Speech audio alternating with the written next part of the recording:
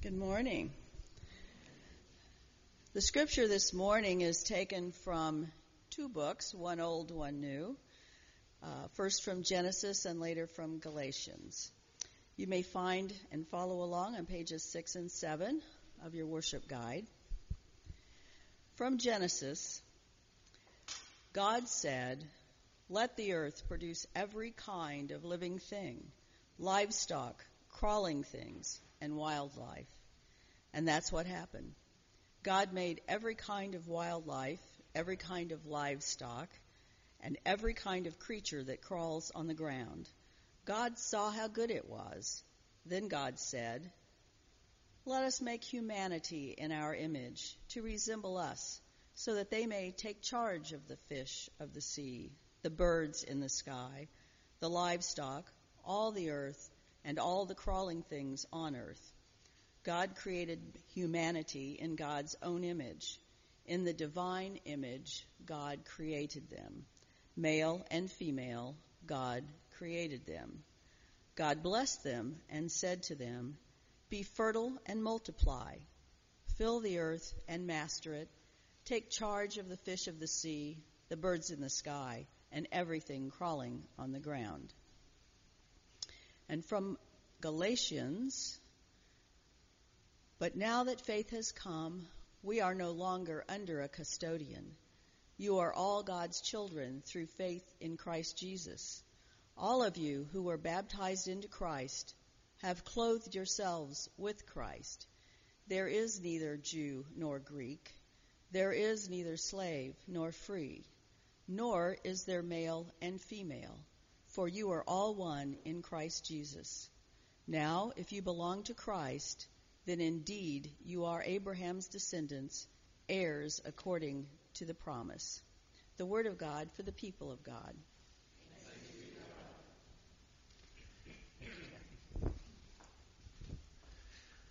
So picture with me, if you would, an ostrich on the desert plains with its head stuck in the ground. And a herd of water buffalo are stampeding directly towards that ostrich. What do you think its chances of survival are if it keeps its head in the ground? Huh? Oh, come on, you can talk back a little bit. Pretty close to like none, right? Okay, right? If the ostrich doesn't pull its head out of the ground and run the other direction or away, it runs a pretty extreme risk of being run over by the stampede. Many local United Methodist churches are like the ostrich today. We have our heads in the sand. And there is a rushing controversy around us, a timely, sensitive topic that keeps getting brought up year after year regarding same-sex marriage and ordination. And many of us in our local United Methodist churches, we would prefer that this just simply pass us by. We would like to put our head in the sand and hope that it just goes around us and doesn't affect us in the local church.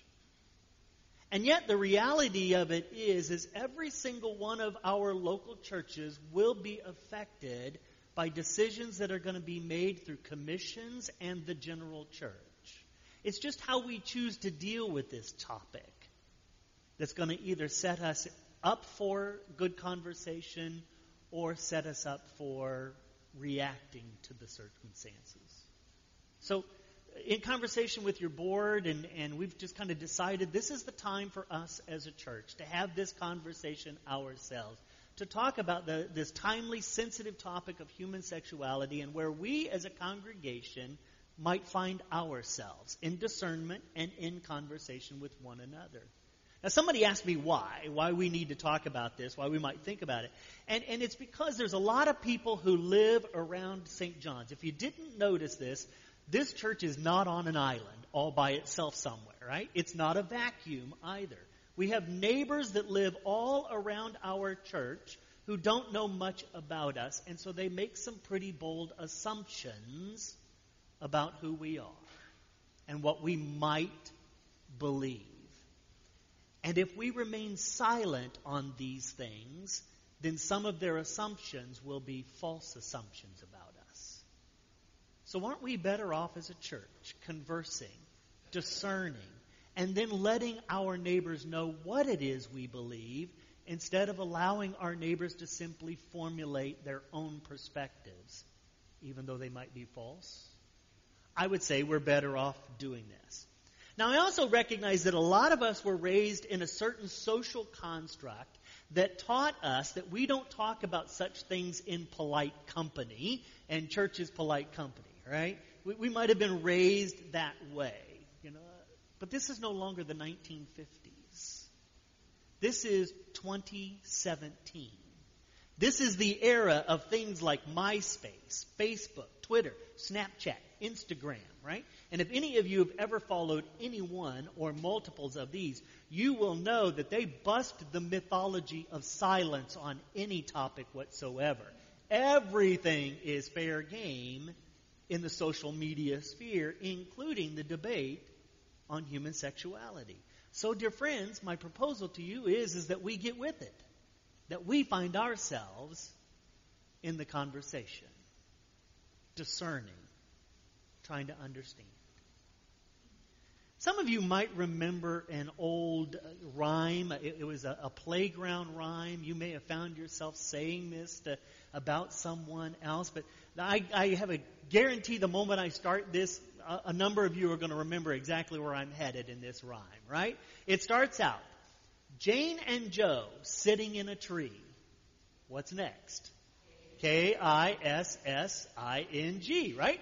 First comes love, then comes marriage, then comes Jane and Joe pushing a baby carriage, right?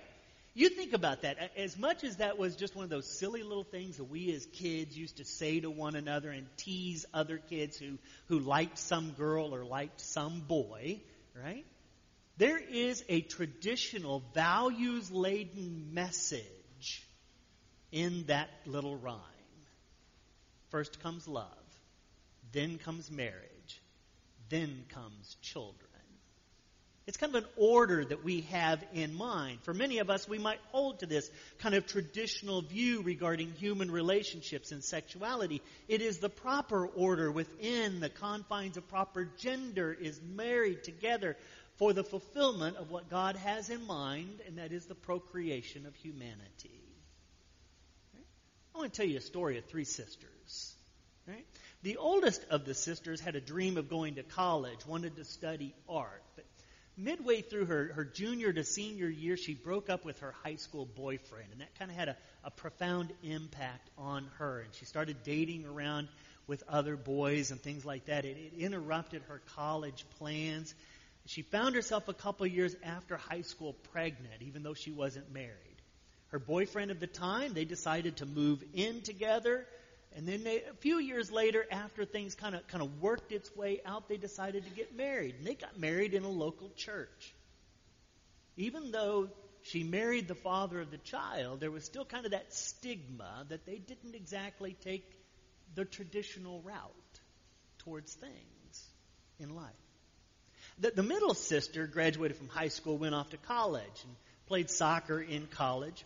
Now, growing up, she always had an interest in boys. She'd always talk about the boys. She'd always talk about how many babies she wanted when she grew up. She wanted a litter full, right? Not a couple, lots of babies. She always talked about how many she wanted. But midway through college, something shifted for her. Her sexual orientation went from boys to women. And so she started dating women and eventually met the one. And they moved in together. They lived together for a few years. About a year and a half ago, they got married at a venue spot because they couldn't get married in a United Methodist church. They also wanted to get married legally, so they went off to another state to get married in a state that would recognize their union because their own home state doesn't recognize same-sex marriages. They don't have any children yet, but they're also finding out it's going to be pretty costly for the two of them because they're going to have to go through non-traditional means to get pregnant. For many of us, you think about it, that is not by any means our traditional values-laden kind of relationship for two people. The youngest sister completed high school, went to college, graduated, started career. During high school and college, had a total of 2 boyfriends. The second one she fell in love with, got engaged to, and married. But they were a couple that wanted to hold to some of our traditional kinds of values. So they determined that they would not live together prior to marriage. They did not want to have sex prior to marriage.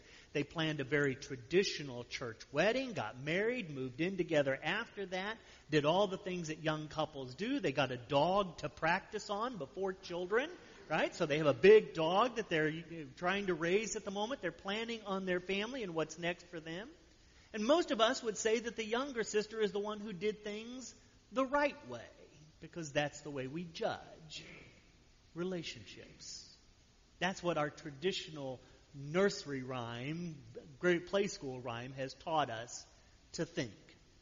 If you take a moment and read the book of Discipline, you would discover that we are a traditional, values-laden church, especially around marriage and human sexuality. We plainly state that marriage is between a man and a woman, and that's what God intends, and that's all the United Methodist Church will solemnize, is the relationship between a man and a woman. We also extended this understanding to ordination as well. So only heterosexual persons are eligible for marriage and ordination in the United Methodist Church.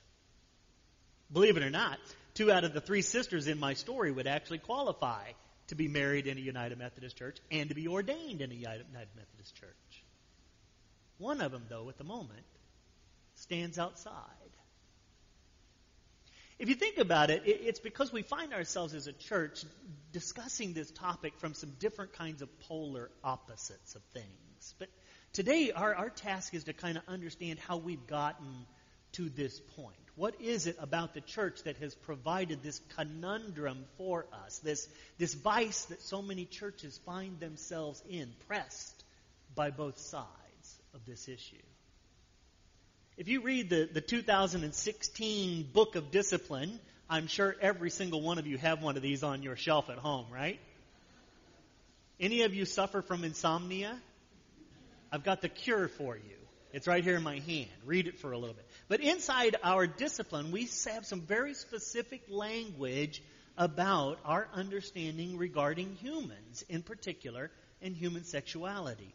If you read paragraph 162, titled The Social Community, it says this: the rights and privileges a society bestows upon or withholds from those who comprise it indicate the relative esteem in which that society holds particular persons and groups of persons. We, the United Methodist Church, affirm all persons as equally valuable in the sight of God. We therefore work towards societies in which each person's value is recognized, maintained, and strengthened. We support the basic rights of all persons to equal access to housing, education, communication, employment, medical care, legal redress for grievances, and physical protection. We deplore acts of hate or violence against any groups or persons based on race, color, national origin, ethnicity, age, gender, disability, status, economic condition, sexual orientation, gender identity, or religious affiliation. Our respect for the inherent dignity of all persons leads us to call for the recognition, protection, and implementation of the principles of the Universal Declaration of Human Rights. If you flip over a couple pages back, you go back to paragraph 140, we have some very specific language on inclusiveness in our church as well. It says that we recognize that God made all creation and saw that it was good. As a diverse people of God who bring special gifts and evidences of God's grace to the unity of the church and to society, we are called to be faithful to the example of Jesus' ministry to all persons. Inclusiveness means openness, acceptance, and support that enables all persons to participate in the life of the church, the community, and the world. Therefore, inclusiveness denies every semblance of discrimination. The services of worship of every local United Methodist Church shall be open to all persons. Right? You hear this kind of language in our book of discipline that says to you that we are a church that is an open church. We have an ideology of being a church that is open to all people. How many of you know what our slogan is? It begins, open hearts, open minds, open doors, right? We want to be an open, inclusive kind of church. That is our social principles. That is our slogan. They would lead you to believe that we are a church that is open to all people, regardless of their age, their race, their gender, their class, or their sexual orientation. That we are an inclusive community until you get to our language on marriage and ordination. And then we sound duplicitous in who we proclaim to be and what we actually say.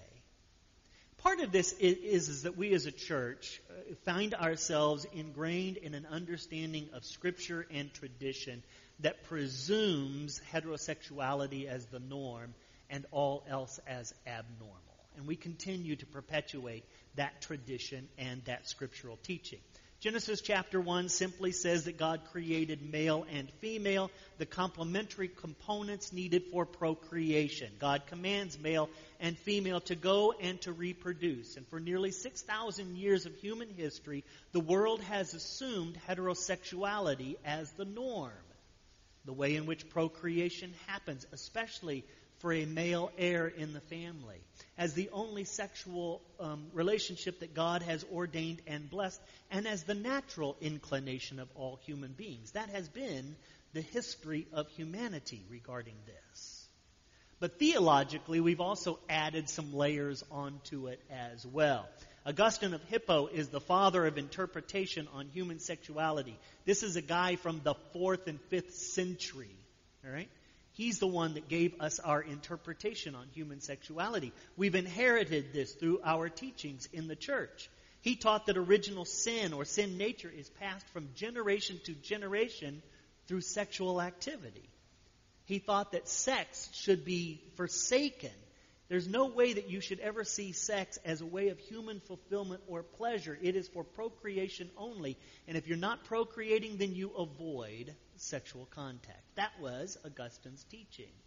The Gnostics also influenced the early church as well. Gnostic philosophy. Gnostic philosophy taught that flesh was bad, spirit was good. Sexual desire and pleasure were bad according to the Gnostics. If you indulged in it too much, it could lead you further into sinful behaviors like lust and greed and anger and envy.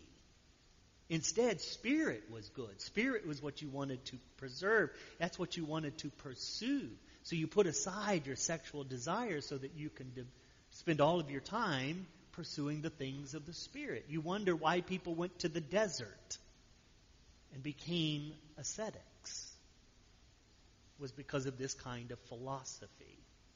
Now, we also know that recently in psychology and physiology, we're beginning to disprove some of these assumptions that we've held on to for millennia, right? Today we recognize that not everybody is born heterosexual. And today we also speak openly about the fact that not everybody is born capable of reproducing. These are elements that help us understand that this is a little bit more complicated than just the simple things that we have settled in on in our norms. But our beloved church, the United Methodist Church, continues to choose to affirm heterosexuality as our legitimate and only covenant relationship. Which again makes me say that we sound like we are proclaiming one thing and practicing something else. Let's think about how we got here as a church real quick. Just some history for you to understand how we as a church have kind of found ourselves in the conversation but not really having a good conversation, right? For generations, as I said, the discussion of sexuality was avoided. You didn't talk about such things in polite company. Church was polite company. Historically, this was a private matter that you discussed only at home behind closed doors, and it was for adults only, right? This is the way that we understood it until the 1960s and the 1970s when the gay and lesbian rights movement began. And in that time, homosexuality came out of the closet and became public discourse for us.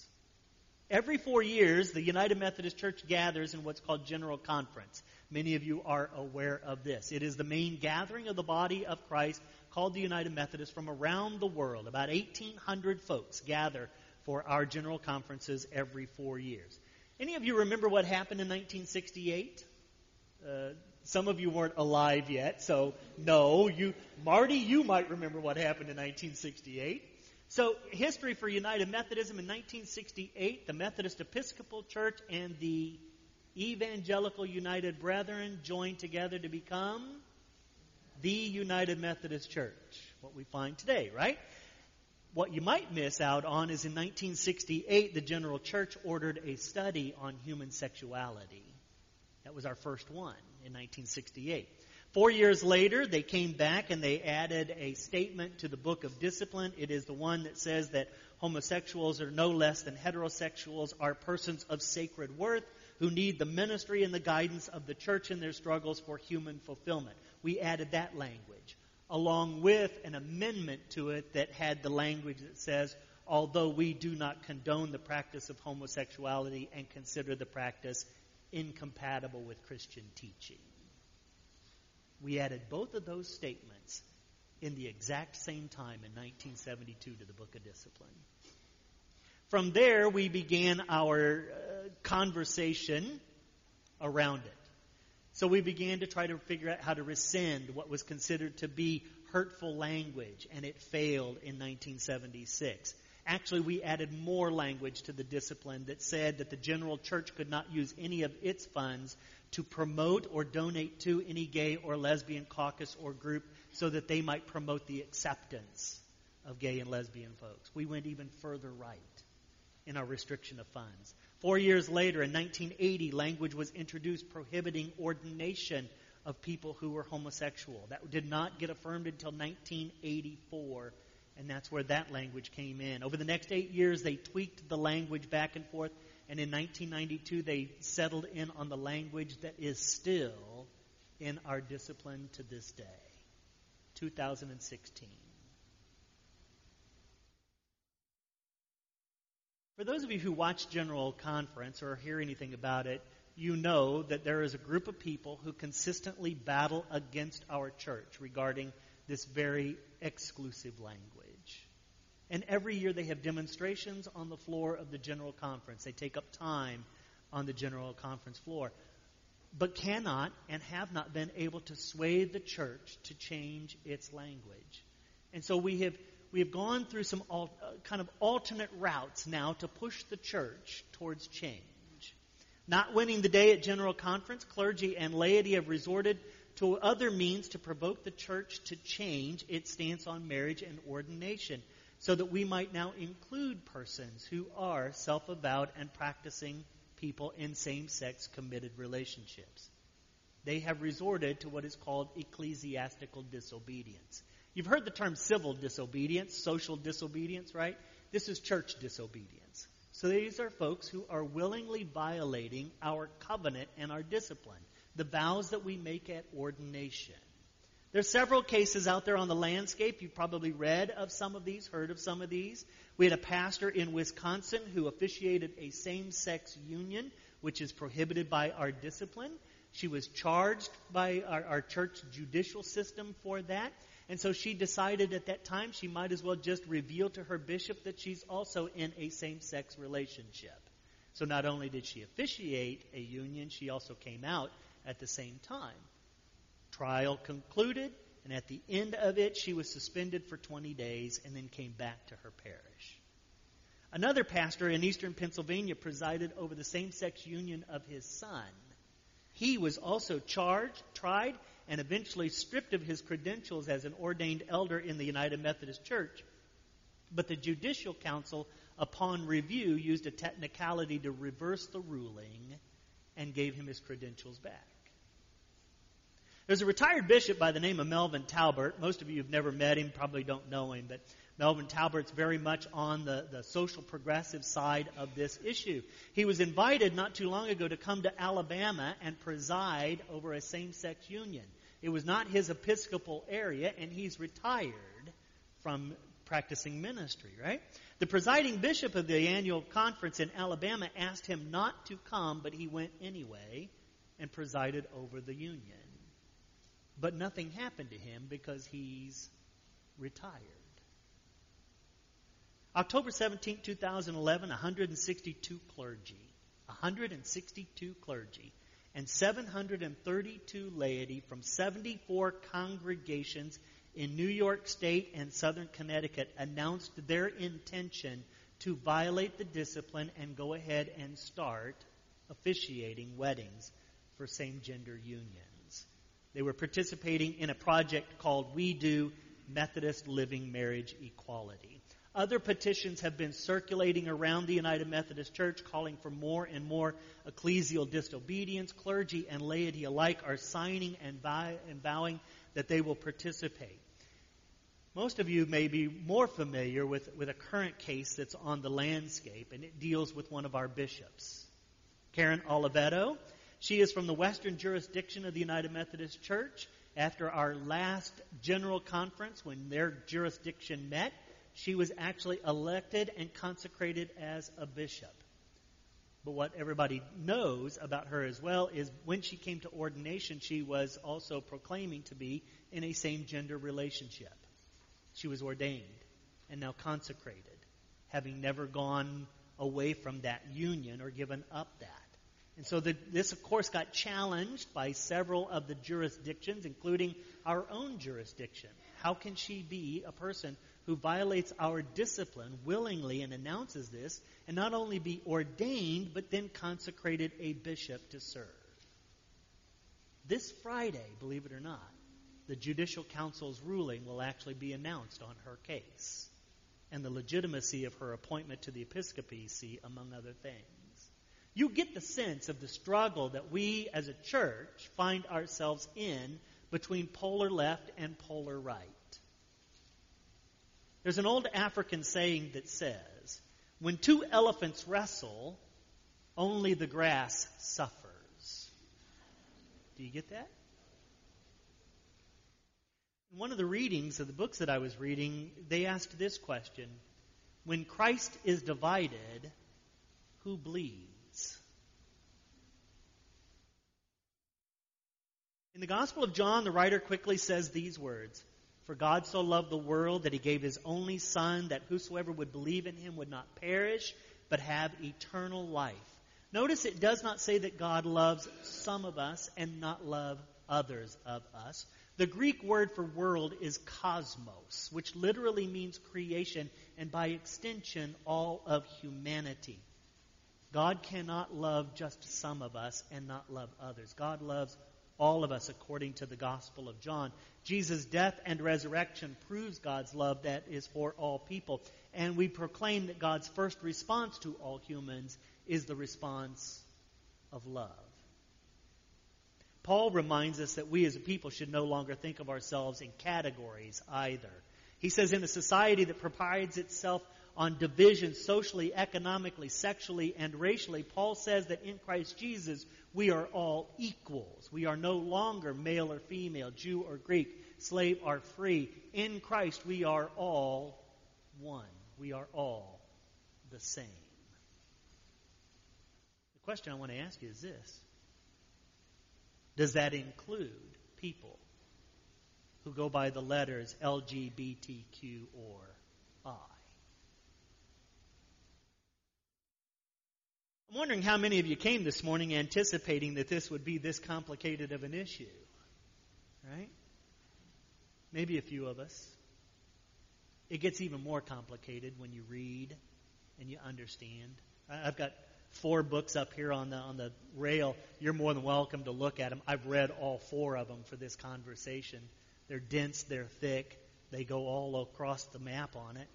But we need to understand a little bit better each side of this issue. So next week we're going to talk about the right side of our church, the more traditional side of our church. It's represented in movements called the Good News Movement or the New Wesleyan Covenant Association. We need to understand the perspective from which that part of our church comes, as well as the following week talking about the reconciling ministries, our inclusive side of the church that wants to move more towards a progressive and inclusive nature. We need to understand that side of the church because it's only there that we can have a good conversation. It's only there that we can listen and discern and find out if we can really, truly remain silent any longer. So I'm going to invite you now to a time of prayer. Would you join me?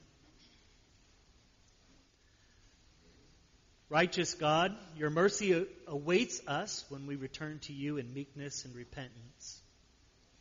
Cleanse us from selfishness, falseness, judgmentalism, that which separates us from your fellowship and fellowship with one another. Through your atoning love, we ask that you heal the brokenness in our lives and in our world. And with wholeness restored, help us to live for the coming of your Son, our Savior. For it's in his name we pray. Amen.